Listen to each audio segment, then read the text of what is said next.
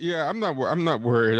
I feel good. Cool. Yeah. How are you holding up there in the Eastern time zone? Has it seceded from America, Korea, and then is part of the creation of some sort of fascistic rump state or something yet? I don't know. I mean, like with this vaccine now, I feel like maybe there's enough hope going on that maybe people are, feeling a light at the end of the tunnel. I don't think it's real, but I feel like people are probably relaxing for a little bit. Like a lot of places are talking about opening up again, stuff like that. I feel like it's premature, but I mean, Mm. what do I know? Yeah, with like the variants, there's different factors. I mean, hope is kind of a tricky one right now because, I mean, I've kind of assumed this whole time. Look, like most human pandemics, last a period of approximately 18 months to like 3 years or whatever. So we're looking at like a chunk of time, but we're gonna come out of this. And now it's looking like maybe like there's at least some percentage chance that this is in fact the first 20 minutes of an action movie, and in Yeah. fact like we do go down like a really hellish path. I'm not completely there yet in terms of just embracing the dread of it. The dread is on the horizon. It's lurking just out of sight, but I haven't yet allowed it full access to my mental faculties. I've been much too busy. I think that's Yeah. probably, you see that a lot in these action movies too. It's like the zombie apocalypse starts and people are just like, oh, I got a lot of emails I got to get to. And they like use their emails and stuff as a means to avoid having to deal with the pending apocalypse. Yeah. I mean, I don't Um, know. It's hard to make any predictions at this point. I mean, I I thought the stock market was gonna crash like for months, and mm, it just keeps hitting records. So you have no idea what anything means. yeah, the stock market. I mean, I haven't released it yet, but I was talking about this with a recent guest. Like the stock market is like so disconnected from like the economic fundamentals. And I say that as a layman, like it's not something I know a ton about, but like Yeah. the setup is that I was talking to this woman at a bar years ago who was telling me she was a stockbroker, and I like made some comment about the quote unquote economic fundamentals to like try and impress her, obviously. But Yeah. I didn't, like, I had nothing in the bag after that. If there's any kind of decent follow-up question, I was totally screwed. Yeah. Um, but yeah, the stock market, I don't know. I mean, so what does that mean? Just buy like an index fund then? Just put all your money in an index fund, I guess. I mean, Yeah. I most mean, people most yeah. people are responsible enough to say that they don't give financial advice when they're not qualified on their podcast. You'll Yeah. notice I've very ostensibly not made that same disclaimer for some unknown reason. Yeah. I mean, oh, by the way, are we recording? Oh yeah, yeah. I know we've been recording for a little bit, Okay. surreptitiously. Okay. I'll just that's as good a place as any to get us started off. So, welcome everyone. On a world spinning its way to damnation amid the fear and despair of the entire human race, who is left to fight for what's good and pure? That's right, it's Night Rule. I'm joined today by someone entering the prestigious Three Timers Club. We have T from Champagne Sharks. This is our third Champagne Sharks Night Rule crossover. It's been a fruitful collaboration so far, I must say. I was greatly looking forward to this, to getting a chance to talk again. So Oh yeah. welcome, T. Likewise. Likewise. Likewise. I enjoy coming on here. I've been it's been a pretty busy 2021 so far, so it's like um sorry, so I just something just went down the wrong pipe. But it's been good though. It's been good. I've been enjoying 2021 uh so far. Have you been able to stay motivated? Like how are you feeling? Are you in the same place where 2020 left you off? Are you in a better place? No, Worse? definitely in a better place. I think a lot of that has to do with like I just have a much more upgradable internet connection now. Like if I want the 600 megabit, for some reason because I've like hit it big. Because I recently relocated to cohabitate with my lady friend, so I have kind of a very domestic uh, kind of atmosphere going on right now, which suits me. So I'm actually, and I didn't necessarily have that all of last year. Like there was still a lot of transit between places, because I still had my own place. But Yeah. I'm feeling good just by nature of that. So plus, I'm working again. I'm staying very busy. Cool. I'm doing my best to not just fuck up a basic shit because I'm making myself too busy. Like I'm hoping to have this guy Dave Austin on my podcast. Have you read his book? What's the Um, name of his book? I know titles. Fear of a Black Nation. Oh no, I haven't heard of him or the title. Yeah, it was Adnan Hussein recommended him. He's a scholar working out of Eastern Canada, and he's written some really interesting books. I'm hoping to have him on. He wrote a book about Lyndon Kwesi Johnson as well. So I'm hoping to have him on the next month or two here to talk about those books and stuff. He seems like a pretty interesting guy. But like I realized I hadn't even responded to him in like 7 days because I've just been like so busy. When like in my mind at the start of each one of those 7 days, I was like, man, I really got to fucking email David. I don't want to let that sit too long. Hmm. But with email response times, they vary widely. So I was still well within the range. Like I'm one of those people who has the imposter syndrome. So I'm always well, no, I oscillate between imposter syndrome and doing too much and being over motivated to just becoming super, super lazy. I don't know. Maybe I'm manic depressive. You're a doctor, right? No, I'm not a doctor. But I mean, I don't know. I mean, I feel like have you always been this way? I just feel like that recently. More recently, like there's definitely been a wide, a serious chunk of my life has been spent just not being able to really like deal with stuff that well, and not really being efficient or motivated or like focused. You know what's weird? I feel like I'm not really Majority sure. of my adult life, I would say, goes into that category. I'm not sure if it's easy to judge how well people are doing by that standard, just because I feel like the amount of things you have to stay on top of as a person today, I think are so over the top. That's really hard to tell if, like, I mean, there's a theory of like a of the insane society, and like different people have like had their own, I think, independent correlations of the similar theory of how do you judge sanity in an insane society, and the idea that um, the only way to seem sane or to be judged in an insane society is to have um, the dominant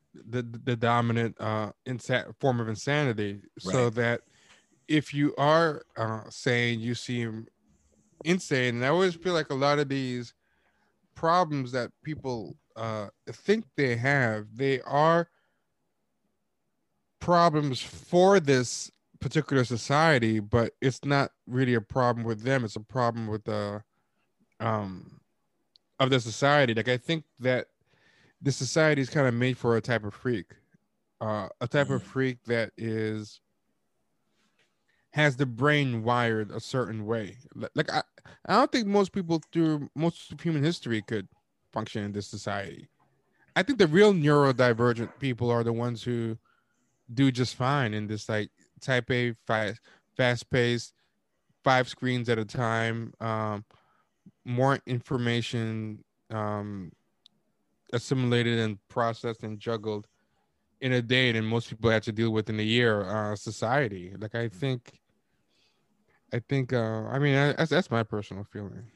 Do you think that the people, the like entrepreneur who's like are hustling their own, like have their own hustle or set of hustles, and they're five screening it? Do you think they're having an easier or harder time than someone who's like three or four screening it, working like a remote corporate type job somewhere?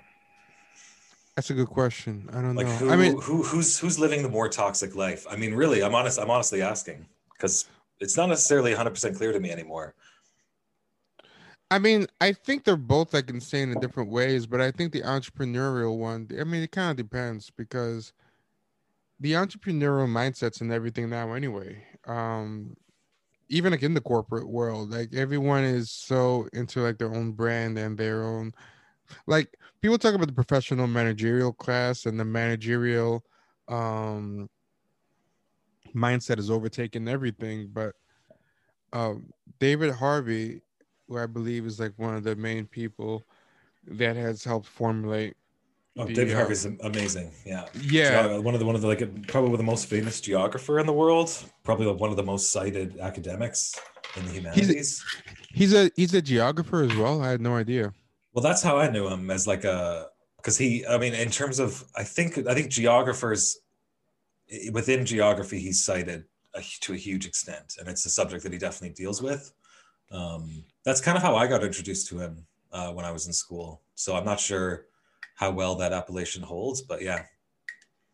Oh, interesting. Yeah, you're right. He is a geographer. I know him as oh, so he seems to be someone who's in a lot of who has a finger in a lot of different pies Well, because the way I understand this, and again, part of this is me trying to talk up a woman who was an academic in geography that I was had a crush on, 20 years ago. This is because this is the prism book through which I see everything in life. But anyways, geography, because like modern geography really has nothing to do with maps or anything like that. It's more almost like a cultural studies or like a study of the movement of peoples type discipline. So it has a lot more depth that I had no idea about. And honestly, outside of like people like David Harvey, I haven't really explored at all. yeah, I'm looking at his Wikipedia now, and he's called an economic geographer. So he's like a Marxist Yeah, geographer, which he is like applied fascinating. Marxist principles to geography. He talks about creative like destruction. So Oh, how like basically the urban landscape, every once in a while they're just gonna tear shit the fuck down and replace it with whatever because that's a destructive, a creative destructive force of capitalism on the city. yeah, the whole Joseph Schumpeter um, idea.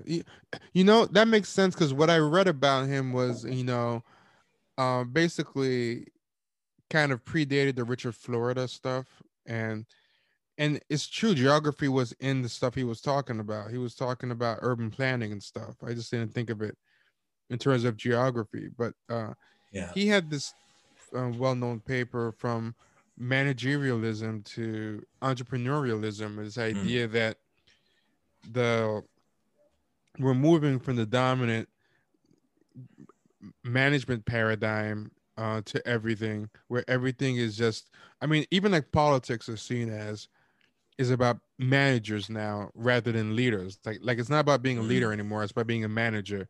And the MBA, the manager mindset has overtaken everything. But now uh let me find the name of the paper because it's a very good paper. Sure. um That sounds interesting. I mean, he's definitely like one of the top Marxist kind of thinkers out there in the public sphere as well. Just in general, I think it's safe to say. So it sounds like that article is probably more in kind of just like a pure Marxist analysis oh yeah, it's mode, which from he man. definitely does. He does Mhm. those great lectures on capital and stuff. He's definitely like yeah, top it's tier called in that respect. it's called it's called from managerialism to entrepreneurialism. And he talks about how he he talks about how basically everything is kind of moving toward this personal brand, this entrepreneurial type of mindset, even in like politics and I feel like you can see it with politicians now when you look at how Obama is. If Hillary and Bill Clinton and those types were the pinnacle of the managerial politician, Mm. you know, then I feel like Obama is the peak of the entrepreneurial model, where he was always kind of building his brand in a very Oprah-esque way. The Oh, his whole playlist. life, yeah, his for decades. Yeah, Yeah, yeah. yeah, and his post, his post presidency is so entrepreneurial. Yeah, it's kind of it's almost defanged when you think about it. Like, yeah, like Hillary is more like, she's someone you would expect to see as like the HR director at like a Fortune 500 company. She's like kind of an annoying suit. And Yeah, then, but that's been replaced by like someone who like may have had a real job at some point, but is also like has a huge YouTube channel, and they're just trying to get you to buy their ebook or whatever the F. Yeah, yeah, and because yeah. I feel like that's what Obama really is. Oh, for sure. He's totally that dude. He's like the Tim Ferriss. He's like a Joe Rogan. I don't know, something about him. He's just very uh of that ilk. He's just made for YouTube and all that stuff. Well, it's surprising how many of these people. I mean, I watched the Meghan and Harry thing last night, so I'm gonna have to ask you about that. But like these people who sign these like streaming deals to like create content, you know, Oh, Obama was a big one, and oh I yeah, just I there remember I that turned to my couple is girlfriend and one. I turned to my girlfriend and said, you know, do they ever pay like writers to create the TV shows? Do writers ever sign these deals? Because you never hear about it. It's always like Yeah, some random person who's because like well because known those for another deals reason. because those deals aren't really writing deals. Those deals are Development deals, yeah. development production deals in terms of they're gonna hire the writers. Like it's just basically like a clout. It's a production company. You know, writers I feel like are getting seen as cheaper and cheaper. You know, I forgot the reason why I brought up the entrepreneurial thing. To go back to your answer, this fact Mm. that we're headed toward an entrepreneurial world makes me think that the entrepreneur might actually be able to stay more sane in this kind of world with four screens because it's the current insanity of the world we're in is an entrepreneurial insanity. So I think he might be a little bit more suited toward. I don't know. I mean, it might be. I might. I kind of suspect not personally, but it's pure suspicion. And again, we should not like. It's really hard to make predictions right now. I think the entrepreneurialism thing is like is fluff. It's like colored bubbles. It's like it looks good, you know. It sounds good, it tastes good, but it has no real like calories because ultimately like for example, like if you go and work for yourself for 5 years, or you go and work at a bunch of small companies for a few years, um, you'll appreciate the structure of working at a bigger company after something like that. It's just the people that have been that are going straight from school into a big company, they're much more, I think, probably interested in breaking out. Like it's but it's like everyone there's also a huge swath of the population under the age of like 35 who are just praying and hoping for some kind of fucking grip on the first rung of whatever ladder too, you know, more than ever. Yeah, I So mean, this is what I think part of the problem is, though, is that um the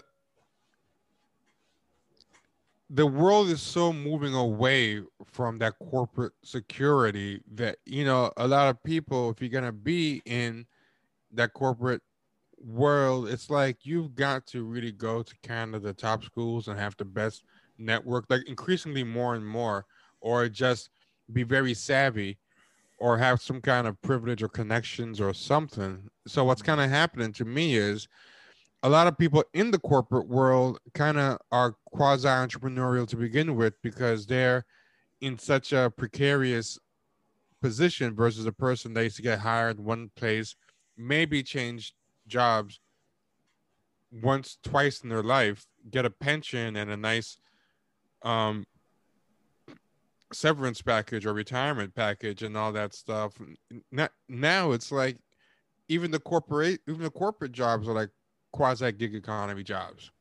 mm, So I think at least so what I would say is this: if you can get to the old school brass ring type of corporate job that keeps you employable and makes you gives you some kind of stability and security and pivots you into being even in more demand to get bigger and better jobs, then yeah, I think at the end of the day they're still going to be in the best position, which I think is the kind of job that you're talking about, like a real corporate job. But I feel like the average corporate job is not really that anymore, and that's kind of the corporate job I'm thinking of. I feel like they're yeah. kind of phasing that out more and more. Like if people are talking about inequality and like this kind of wealth gap, I feel like there's like a job gap where you either going to be management and higher and like super secure, or a serf, and there's very little in the middle anymore. Mm, mm. Yeah, it's hard to say. Like it's really hard to predict. Like so much of the economic activity has been disrupted so much lately too. I mean, and there's still questions about what kind of effect automation could have in different industries. I mean, we could be looking at, in 20, 30 years, we could be looking at like a 50% unemployment rate on average with like a UBI type situation. Like that seems quite likely to me. So at that point, that's gonna that the fundamental nature of work will have been altered. But yeah, I don't know. I mean, I think the UBI thing is gonna be hard. I don't know. I just don't see it working because I feel like too many people are against like I don't know what is up with people in America, but nobody really wants to believe that any crises are happening. They just expect uh things to stay the way they are and things to get bailed out to keep them that way in a way. So it's like um this we have a pandemic and a pandemic couldn't get people to get on board with uh socialized medicine. So can you imagine like if that couldn't get people, you know, Yeah. and the way Well, and yeah, the, the oligarchy is to blame for that for sure, and that's the root of many problems, I think. I'm not sure if it's even just the oligarchy. I just think people are dumb. I just think people are dumb and set in their ways, and they believe a lot of the myths of America. Like they just believe that, you know, um, like people are just ahistorical. They don't realize that the middle class is kind of fake. It's been propped up from the end of World War II. Everything else fell. Mm. America stumbled into this huge realm of prosperity, and then they just use their position as the sole superpower and also mortgage the future generations, and also didn't have to take care of everybody. They could have this new deal and make it primarily benefit white people, and kind of create this anomalous throughout history um, widespread middle class that it now refuses to fund. Uh, it created this fake middle class, said it was from hard work, and you know, then people just grew up knowing nothing but that. They just started thinking that's how the world was, and it was, and that they started believing the myth that it came from hard work. They didn't realize it came from FHA, Sally Mae, Fannie Mae, and the New Deal and the GI Bill and all these government programs. They don't realize that this type of socialism gave them this world. They really think capitalism gave them this world, and now they don't even want forget expansions. They don't even want the type of socialism that gave them this world anymore. They really think free market, laissez-faire social capitalism is gonna keep the train chugging along, and it's not even what even got them here. Like they think what got them here is gonna get them there, which is um wouldn't be wrong if they were right about what got them here, which they're not. They think what got them here is laissez-faire capitalism and quote unquote freedom, whatever that means. And you know, it's not. I mean, how do we disabuse them of this notion, though, T? You I know, have no idea. That's a great I mean, question. because I think a lot of it is decades upon decades of propaganda and all kinds of like politically misleading practices. And really targeted messaging. I mean, we got these media and these social media bubbles. I did want to ask you about social media though, because I've been thinking, and I haven't heard this take on this question, so forgive me if someone else has brought this up before. But we have these figures on social media, and I don't know why I'm just treating you as a social media expert, probably because you're one of my favorite commentators about Twitter. But Thank you. um, it's like there's all these people who get deplatformed and they complain about it, from like a free speech standpoint, freedom or for my freedom to provide my views, et cetera, is usually the tack they take. But I feel like my gut instinct is that a lot of the times what angers these people the most and what they have the most visceral reaction to is the fact that they're just used to getting a certain amount of feedback from their social media vis-a-vis likes and retweets, et cetera, that when that just suddenly stops, they're like a drug addict that like is like jonesing, and they're just like, and ultimately that's what pisses them off the most. And I just Pisses who off the most? like the people that have been deplatformed, like they're just Oh yeah, yeah, cut off from the feedback loop. yeah. Um, That dopamine fix. Yeah, because like if they really can get really, I can't remember. There was one Fox commentator that was just like something she tweeted only got like a 200 retweets, and she was just like, she acted as though like someone had just run over her dog. She was just so sad about it. Hold on, just give me 1 second. I'm just checking my Twitter right now to see how many likes I have right now. Okay. Anyways, I don't know. I don't really have a follow-up question to that, but like I wonder if like the addictive nature of all the social media is something that actually needs to be somehow woven into this whole like platforming / freedom of speech discussion. Because if what we're giving people is both a platform, or it's freedom of speech and a platform and some kind of addictive substance, aka a social media account, maybe we need to kind of problematize this discussion a little bit more. Tease Yeah. this out. Um, I don't really know. I think about social media so much, and I hate that. Despite everything I say about it, like I'm still like addicted to it. Like I use it less than I did, but I still think I use it too much. And then the other thing that happens too is that I can go most of the day or a long time without using it and feeling okay, but it just takes biting the bait at one stupid tweet or whatever. And this is one thing I realized. I went through all my social media, deleting it, all the old tweets, and it wasn't like one of those dirty deletes, like, oh, I have to delete my old tweets so that I don't get canceled or anything. I just wanted to get rid of as many tweets as I could, just to kind of clear my head, and just um I figure the less of them you have, the less things people will find and respond to and get you sucked back in. And I thought, for some reason, I thought getting rid of a lot of tweets would be a good way to kind of get off the thing. So as I was going through it, I got this like master leader, and the only thing I wanted to keep was anything that would be good for like expanding into an article or a podcast topic or something. So I just try to keep like a handful of threads in response to that.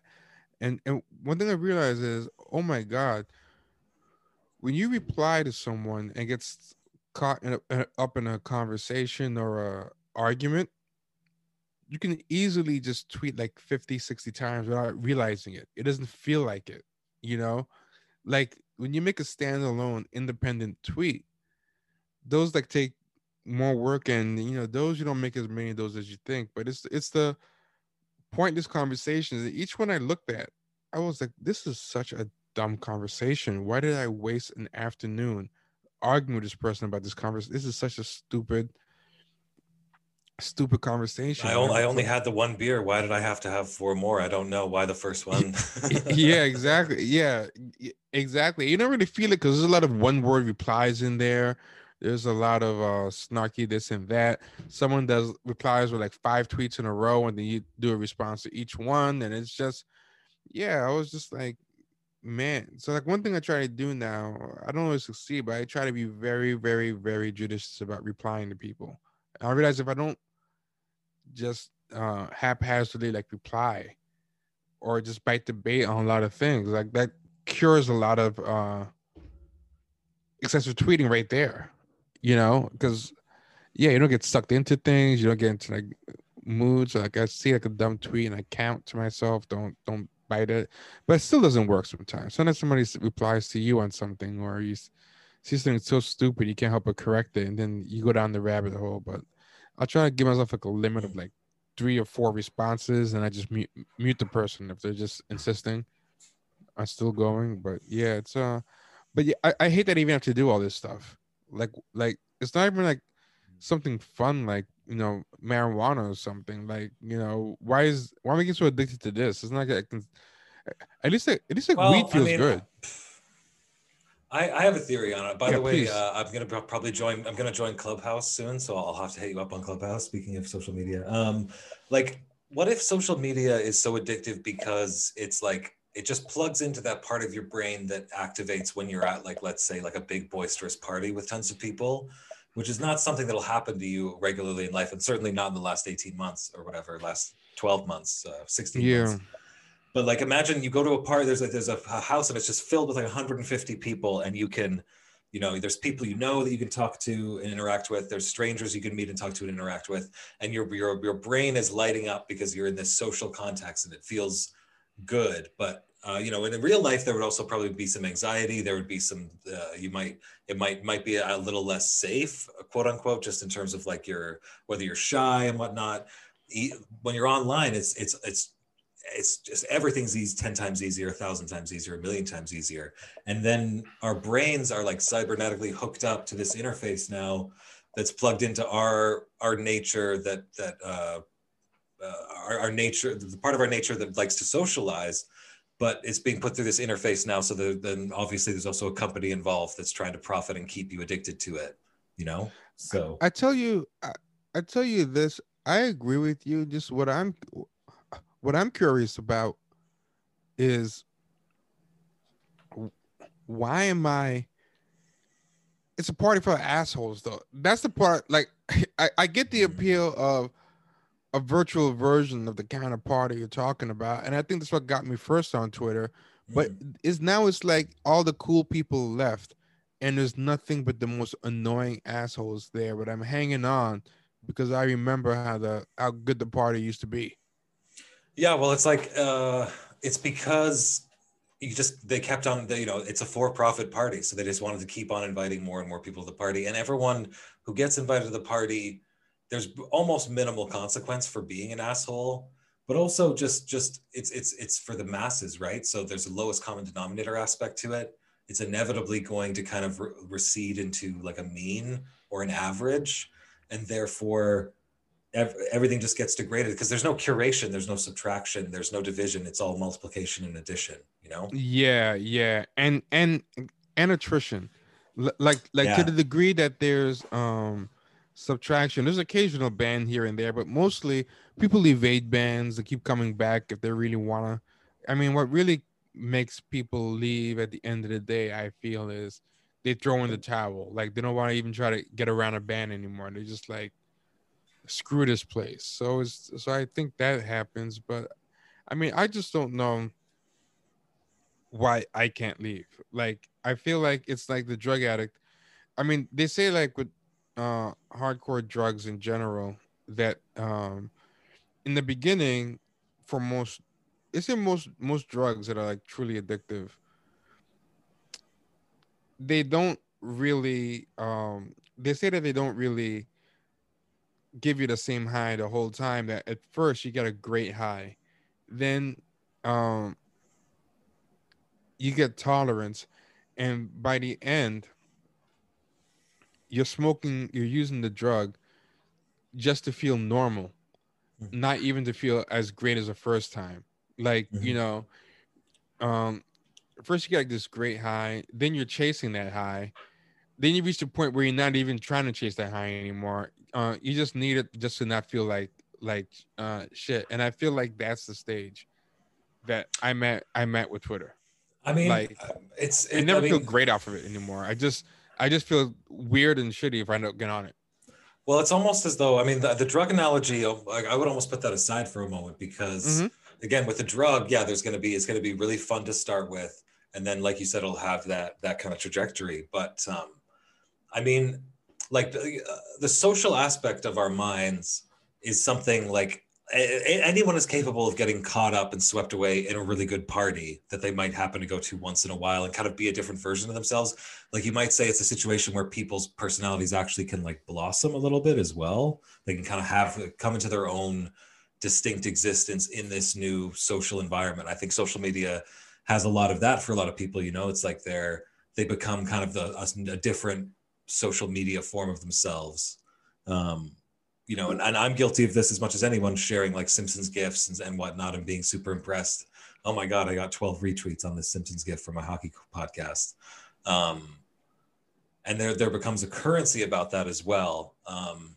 So but the thing is, it's like you're getting probably a really minimal bit of like novelty and fun to start off with, and then the decline is instead of just having to keep on doing the drug to feel normal, it's more like the whole concept of socialization just becomes slowly degraded over time. The whole concept of friends, friendship, etc., just becomes a little more degraded and devalued over time until finally you're just like, well, like, is any of this real? You know, like, why do I actually care? But maybe degraded is the wrong word, just confused, you know? Uh, I don't think degraded is the wrong um word. I would posit one of two things. I think you're right, but I would posit one of two things. I would say that we're both right, and both situations kind of feed each other, as in um the fact that, okay, like for example, like what I'm describing about how you need it just to feel normal as opposed to feeling good, that is officially in addiction speak called tolerance. But one of the things that causes tolerance is that your dopamine receptors, your pleasure centers, your um endorphins get kind of hijacked and put out of whack, and your reward system and your endorphin systems and dopamine are all um the equilibrium's all messed up. So your taste buds get degraded, for a food addict, you know what I mean? Like if you eat healthy and a little for and normal amounts for a long time, if you eat like something really junky, it almost like bombard your taste buds in a bad way, like, oh, this is so salty and gross and whatever. But if you eat like that for days, weeks, months, years, it just tastes like very normal to you, and like healthy food just tastes like really like bland gross, like I think so it's like that degradation of things leads to the tolerance, and then the tolerance leads to further degradation, because now you're ingesting more of the bad thing, or or taking care of yourself less, like um, doing less of the good habits, or less of the good maintenance habits, not etc. So like what I think you're saying is, I think one of two things: either the two things we're saying are both true, but they're like in a vicious cycle with each other, or in a way they're kind of the same thing, just looked at different ways. Like It tolerance could be is dependent on the personality. You know, like someone yeah. could get really, really addicted to Twitter, quote unquote, whereas another person um, could become really, really dejected by it over time. And Oh, then oh, just, you know, oh yeah, totally. But I think either way, there's going to be a tolerance. Like the person who gets really excited and stays excited, what they might just be doing is just amping up their take of it. I don't know. Like I don't think you can really stay as fully excited, at least not with the same dose of of any drug you start with. I just don't think you can. I just think dopamine doesn't work that way. Dopamine, if you just keep hmm. bombarding it, it just needs more. Like I think some people are just unrepentant about just going harder. Like like there's some people that talk about their when you see what kind of alcoholic or drug addict they are, they just go hard until they kind of have to crash or die or something. But it, like, does that same kind of like fail safe exist for something like social media necessarily? I mean, is it psychic? Is Yeah, there some I kind of don't psychic know. fail safe that goes off into people's brains where they're like, you know what, I'm gonna eat, pray, love this motherfucker, and they just go off on some journey and just cancel their self I mean, subscription? some people quit it, and I always want to know more about them, but a lot of times I can't find them because they quit. So that's the problem. Like, there's some people who quit who were on it a lot and were popular and had more Mm. followers than me, and then they just up and quit one day. I always want to find like what happened to you, but I'm like, damn, they're not a real life friend of mine. I have no idea of checking them down, but I always want to know. I'm really always impressed by that, especially the ones. It's one thing if you have like a couple of hundred or 1,000 or so followers, and then you quit. Like I can kind of see that, but some people have like a six-figure followers, lots of engagement, popular, and it's like, hey, this is just toxic. I'm done. You Do know, you you think do you just think those stop. people actually spend like do you think their hearts and minds are more closed to their friends after that point, like in real life, you know? Like you think, oh yeah, if you give up social media, I'm gonna invest much more time in real life friendships. But I bet they actually like have fewer friends and spend less time with them after something like that. Like I bet their capacity for socialization is like now tinged. I At think least it that depends. I think it yeah. depends. I see your point, and it might happen, but I think it might depend on the spirit in which they left social media. Yeah, Like, I that's true. think if they left social media as in these people are miserable, this space is miserable, I want to consciously, like, if you quit like junk food because you want to eat healthy, like you're sick of being sluggish and how you look and whatever, then some people might even overcompensate the other way and really try to reconnect in the world and do all that stuff. But I think there's probably a lot of people like what you say that they leave it, but they don't. But now their brains are too warped to go back to the way they were either. So yeah, I think what you're saying exists. What I don't know is the proportion. Like, Mm. I think you're probably right that your style is probably a way bigger proportion, I would think. Mm.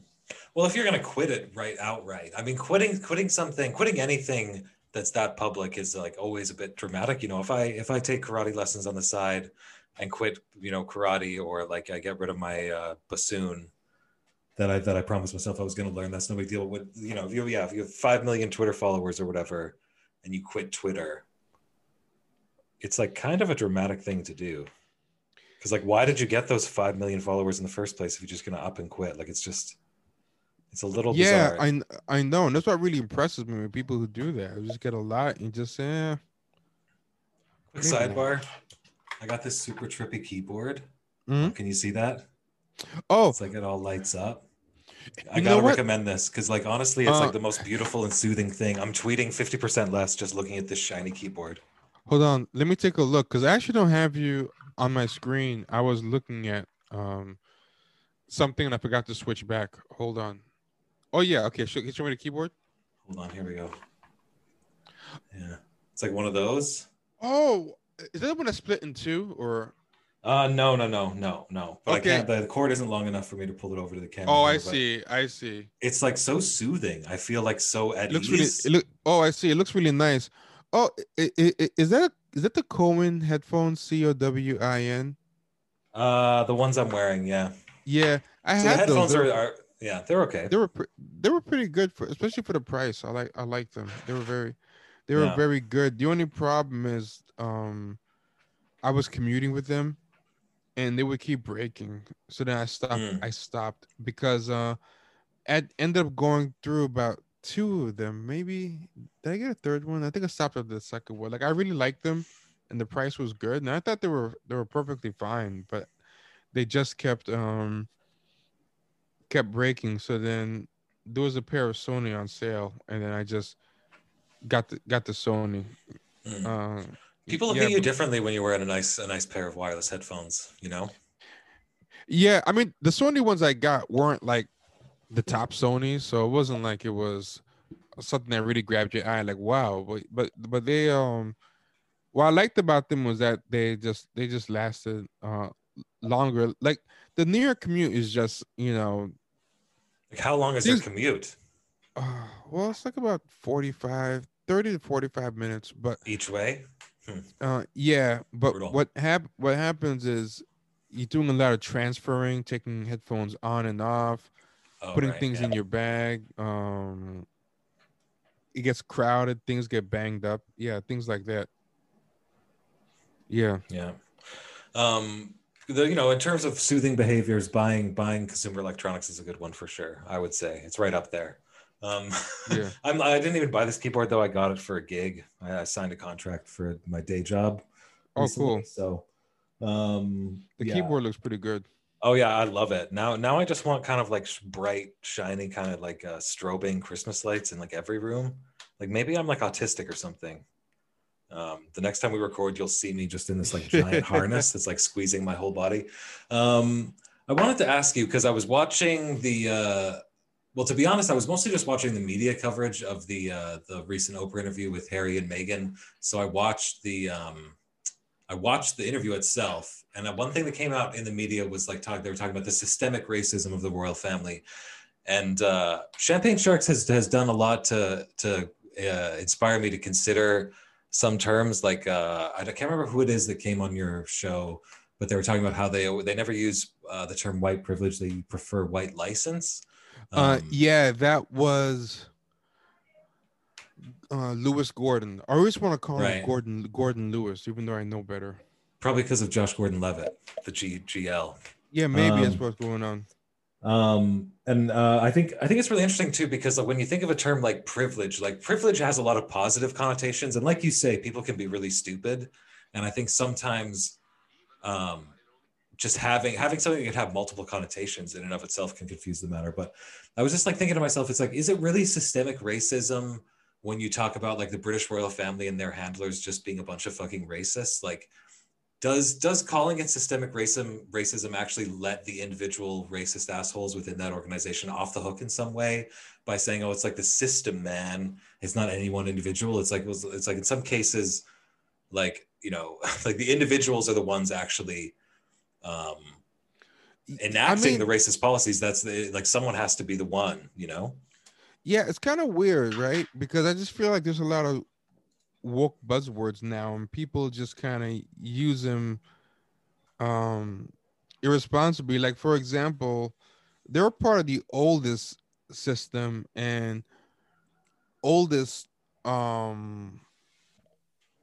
it's kind of weird in that it lets off the interpersonal racism off the hook in a way to call it systemic because it gives them the benefit of not having to name people, right? So Yeah. it's like uh even now, for all the props that Harry's getting, he's not naming anybody. He's not saying who did what. It's just kind of vague, like people, this, that. So I feel like systemic lets you off the hook when it comes to that. But also, what system are they blaming it on? Even that's vague. So Totally. Yeah, totally. the system at the end of the day makes it seem like there's a New York Times article talking about white privilege and Harry acknowledging his white privilege. And white privilege just makes it seem like the white guy who gets hired for a job or who doesn't get pulled over by the cops or doesn't get followed around the store. Like, A little bit if you different than being part of one of the longest dynasties in the history of time. you know exactly where your yeah. whole coffers, your whole wealth is made off of colonial exploitation of non-white people, whether it's the Africans, the Indians, the Asian, the East Asians, like that's where all the money comes from. Like what does Europe have as far as resources like that's on that continent? Like dirt, like they don't have anything. Yeah. Everything they have is from someplace foreign. Like they've extracted everything from every other place on the. If you have like a resource map of Africa and a natural resource map of Europe, there's like nothing there in in Hmm. in Europe really. Yeah. um so it's like gold, diamonds, spices, um um Well, I equal mean, like diversity. Yeah. rubber was a big one for like Belgium. Yeah. Yeah, King Leopold, just basically like the policies of that colonial For government are Congo, like yeah. fucking unbelievable. When you like, I actually, I'm ashamed to say I didn't know enough about it until recently. A few months ago, I watched a documentary. It was like, holy, like the dude was like Oh, Hitler. He was like worse it's than insane. Hitler. Oh yeah, worse than Hitler. That was a bona fide genocide. That's like there's a book called King Leopold's Ghost that's great for that. And it's like the system you're talking about sounds like HR or sounds like it's that vague Robin DiAngelo, Ibram Kendi systemic racism. You're not. I mean, Yeah, it's deeper than even like what people talk about when they talk about like slavery in America and the South. Like this is global, and it touched every single continent. It was like they said, the sun never sets on the British Empire. That's the kind of money, and they're still spending that money. You yeah, know what I mean? So it's like the systemic racism is both too small and too big at the same time. Like, the two things you really need to talk about are who were the people, what's the interpersonal stuff that happened, and if you're going to talk about the system that enables the people, like really What talk system? about it. Yeah. Yeah, Yeah. yeah. The systemic racism that they're benefiting from is not the same systemic racism that some kind of yuppie in London benefits from. You know? Yeah. Yeah. And understand the where there's an intersection between individuals and where they exist in the system. Like you can, like that Noam Chomsky had one quote one time where he was like, you know what, there could be a slave owner in the American South back in the day who was a nice guy, you know, went to church every weekend, was not even nice to his slaves, but like he's still institutionally a monster. And I think if Yeah, there's a lot of exactly. cases, there's a lot of cases of that where it's like, okay, well, who wants to go become a border cop, you know, a certain type of person. And you know, that border cop being a racist dick is partially a function of their own failings as a human being, as well as the systems that led to them being the preferred candidate for that institution. Anyways. Hey, I don't know to what level you are. You ever keep track of? I mean, nobody should keep track of this stuff, but so that you can't help it. But um, do you ever keep track of like the horrible people on Twitter who involved in politics who are like shills for the Dems? You know, so it's like they're really one of them being called Brooklyn Dad. Okay. Well, there's a guy called Brooklyn Dad, It and rings all, a bell. Yeah, I've heard of Brooklyn Dad, I think. yeah, yeah, it's Brooklyn Dad Defiant, and he's always going in on people and caping really hard for the Democrats, and he's very like out there on Twitter. He's like whatever, and I'm blocked by him. I think on all my accounts, but Nice. but turns out it came out he's a paid Democratic operative, and he made Mm. in 2020 at least $60,000 about um 13 payments in all. They started July 13th, ended December, so for the last 6 months. So Oh, yeah, yeah, yeah. This is like the payola scandal amongst like social media influencers. oh, is there more than one besides him that's There was come some out? other there was like a municipal government somewhere that was paying people on Twitter to like help toe the line. But Ah, it's interesting. not a bad little side hustle, but I mean Oh, it's not. morally objectionable perhaps. Oh, it's not. And you know what happened too was that they this is only like about half the year. So it really was kind of a six-figure gig if you could have done it for like a full year, Yeah. So I mean, like I think that's really something that is going to be come. There's going to be a lot more scandals along those lines, or a lot like there's going to be a little more interrogation of like, okay, well, like should governments be actually paying people on the internet to like toe the government line directly? Because obviously they should not be. But I mean, it's going to be happening now. You know, that's the way the whole thing, the system is primed and set up for. Um, yeah. like if you don't want to sell your soul, don't get it inspected and have it insured and then do all the proper paperwork for Yeah. selling it beforehand, because we basically like the whole internet is one big kind of I don't know, what would you call it, it's a patchwork of grifts ultimately, a little bit to a certain Mm-hmm. extent now. Yeah, did you watch the interview? Have you seen it yet? Are you gonna watch it? No, I, You know, the you funny know, thing is, yeah. I watched it with my girlfriend, and of course, my one friend on Twitter was like, "Hey, be sure to blame your girlfriend for having watched it." And then like I watched it, having not really like followed the story at all. It was more just like, okay, I'm so sick of seeing all this news coverage. It's so ridiculous that we even have that there's a royal family at all in this day and age. You know, the height of insanity. But I just want to understand the context under which the BBC is publishing 14 stories a day on it.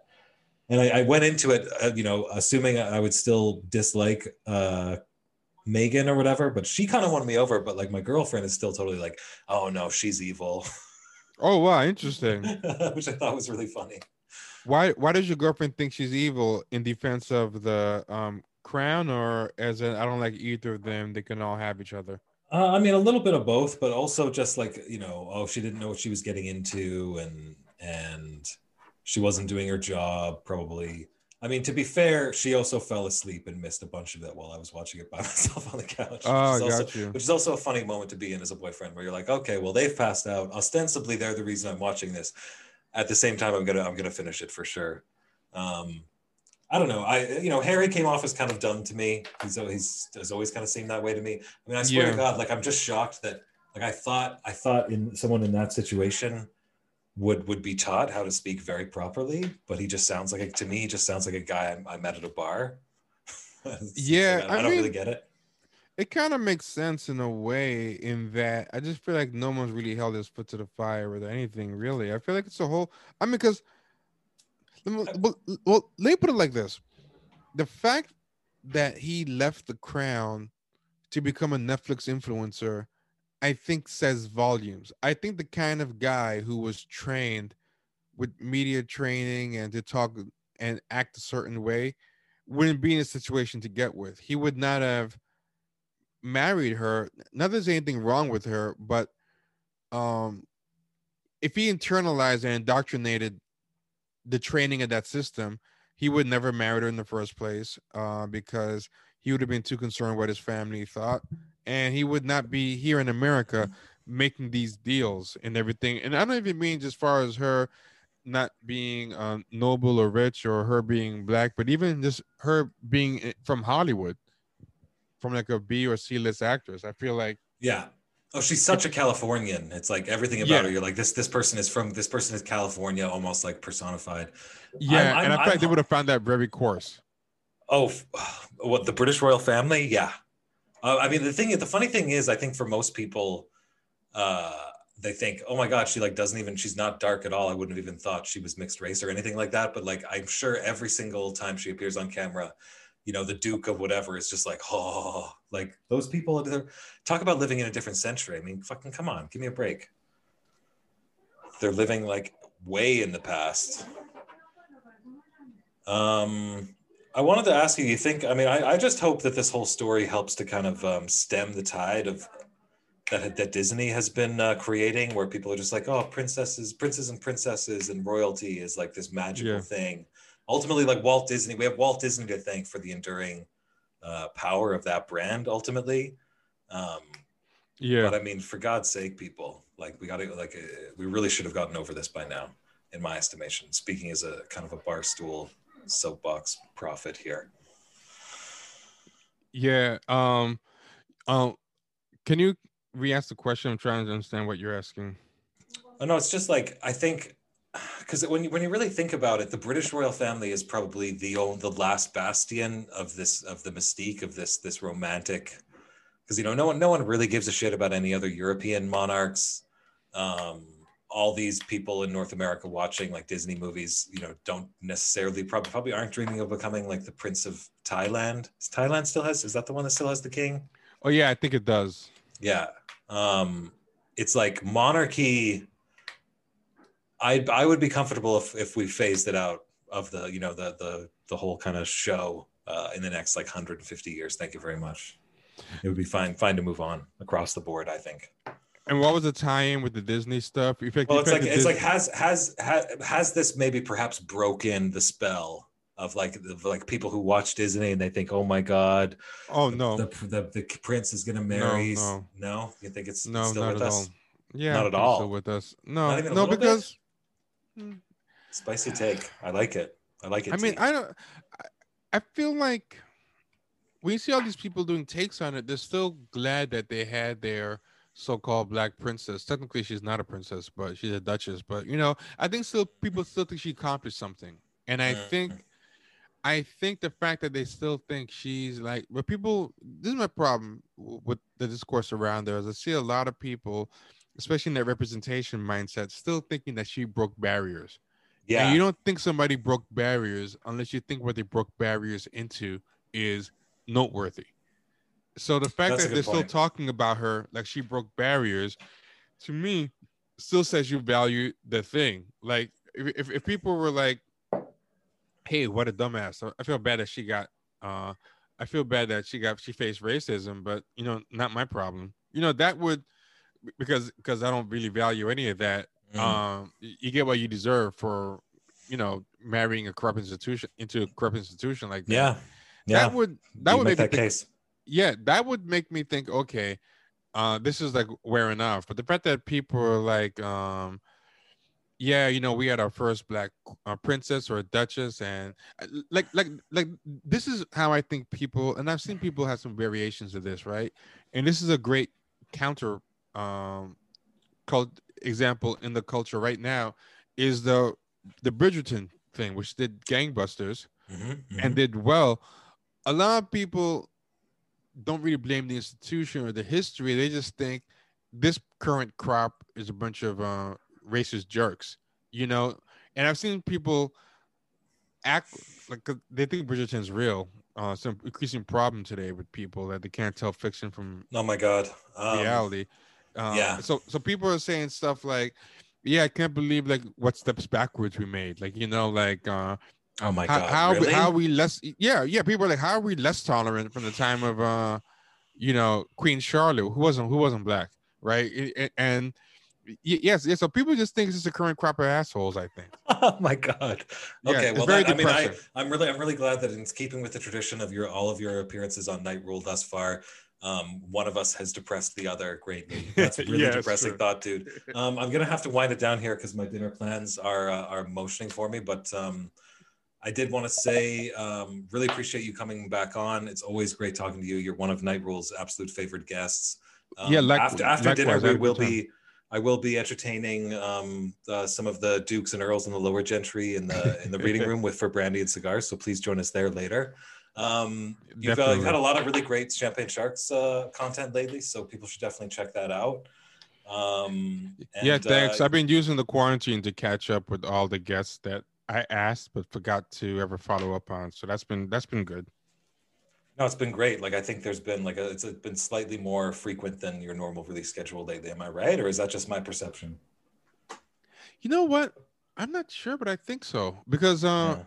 I've delegated actually releasing the episodes to our editor. Like I'm like, you schedule them, release them. Like I'm just gonna keep recording and putting things in the tank because I just feel like anything I could take off my plate and just to focus on doing the talent part I uh enjoy. So yeah, Yeah. but I think so because you'll keep telling me yeah, we're about due for some new episodes. I'm like, how can that be? Like I feel like I have so many in the tank. So I have no idea. I think he might be releasing them faster than he used to. Mm. Well, it's been great stuff. So I cannot recommend it enough to the Night Rule listeners to go and check you out here. And then you're on Patreon as well, right? Patreon.com/Champagne Sharks. Oh yeah, patreon.com / champagne sharks for sure. Definitely check us out there. And also go to YouTube. Check out youtube.com / champagne sharks. We have a YouTube channel that's different in content and tone than the show. So definitely check that out and subscribe to us over there. We're trying to get like 10,000 followers in 2021. So Yeah. And any listeners do the you can also check out Nightroll at patreon.com/Nightroll. And my hockey podcast is on YouTube, Handkerchief Dynasty. I think I'm going to have Nightroll episodes up on YouTube soon as well, oh which should be cool. fun. Yeah, I'll have to invite you on for those. And I think I might also be on Clubhouse, so I'll have to make sure you're the first friend I add if I join on there. Oh, thank You're you. still giving out Clubhouse invites to people who join your patron? Oh yeah. I still am. If you need one, then just let me know too. That's not a problem. Yeah. Score. Yeah. We have a bunch. So yeah, just let us know. And same for your listeners. If you become a patron, then just come to our Discord and we'll hook you up. Awesome. T, enjoy the rest of your night, dude, and I look forward to our next conversation. All right, man. Be good. Yeah, you too. Take care. Take care. Today's intro is from Koshi Maharu, and the outro will be from Aran Tomoko. Both these tracks were featured on the last mixtape that's up on the Patreon for our patrons. So if you're really into the music and you're digging it, you should sign up there at patreon.com/nightrule. You'll also get access to special episodes, get access to episodes early, and access to all manner of love and admiration from yours truly over the interwebs. So yeah, just a heads up about the Patreon. We'd love to see you over there. But yeah, thank you so much for joining us for this special Champagne Sharks Night Rule.